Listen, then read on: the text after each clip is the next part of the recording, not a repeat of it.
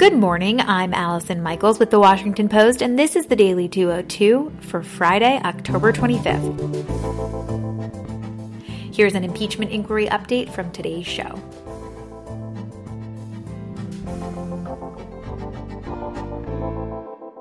In late August, the White House's trade representative withdrew a recommendation to restore some of Ukraine's trade privileges.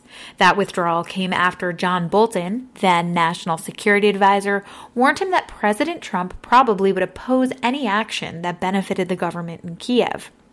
The Post's David Lynch and Josh Stassi report that the warning to Robert Lighthizer came as Trump was withholding $309 million in military aid from Ukraine. House Democrats have launched an impeachment inquiry into that matter.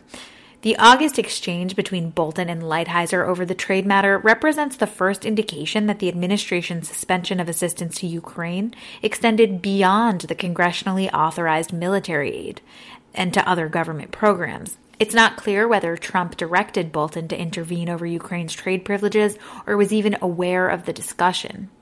One administration official said the Ukraine paperwork was, quote, pulled back shortly before it was going to POTUS's desk, and that Bolton intervened with Lighthizer to block it. Bolton resigned September 10th, one day before the administration released the military aid under pressure from lawmakers. In early October, nearly 2 months after withdrawing the initial effort to restore Ukraine's trade privileges, Lighthizer sent the necessary paperwork to the White House for a second time.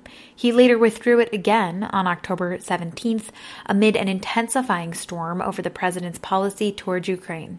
The administration now plans to include the restoration of some of Ukraine's suspended privileges in a package of trade measures slated for release this month.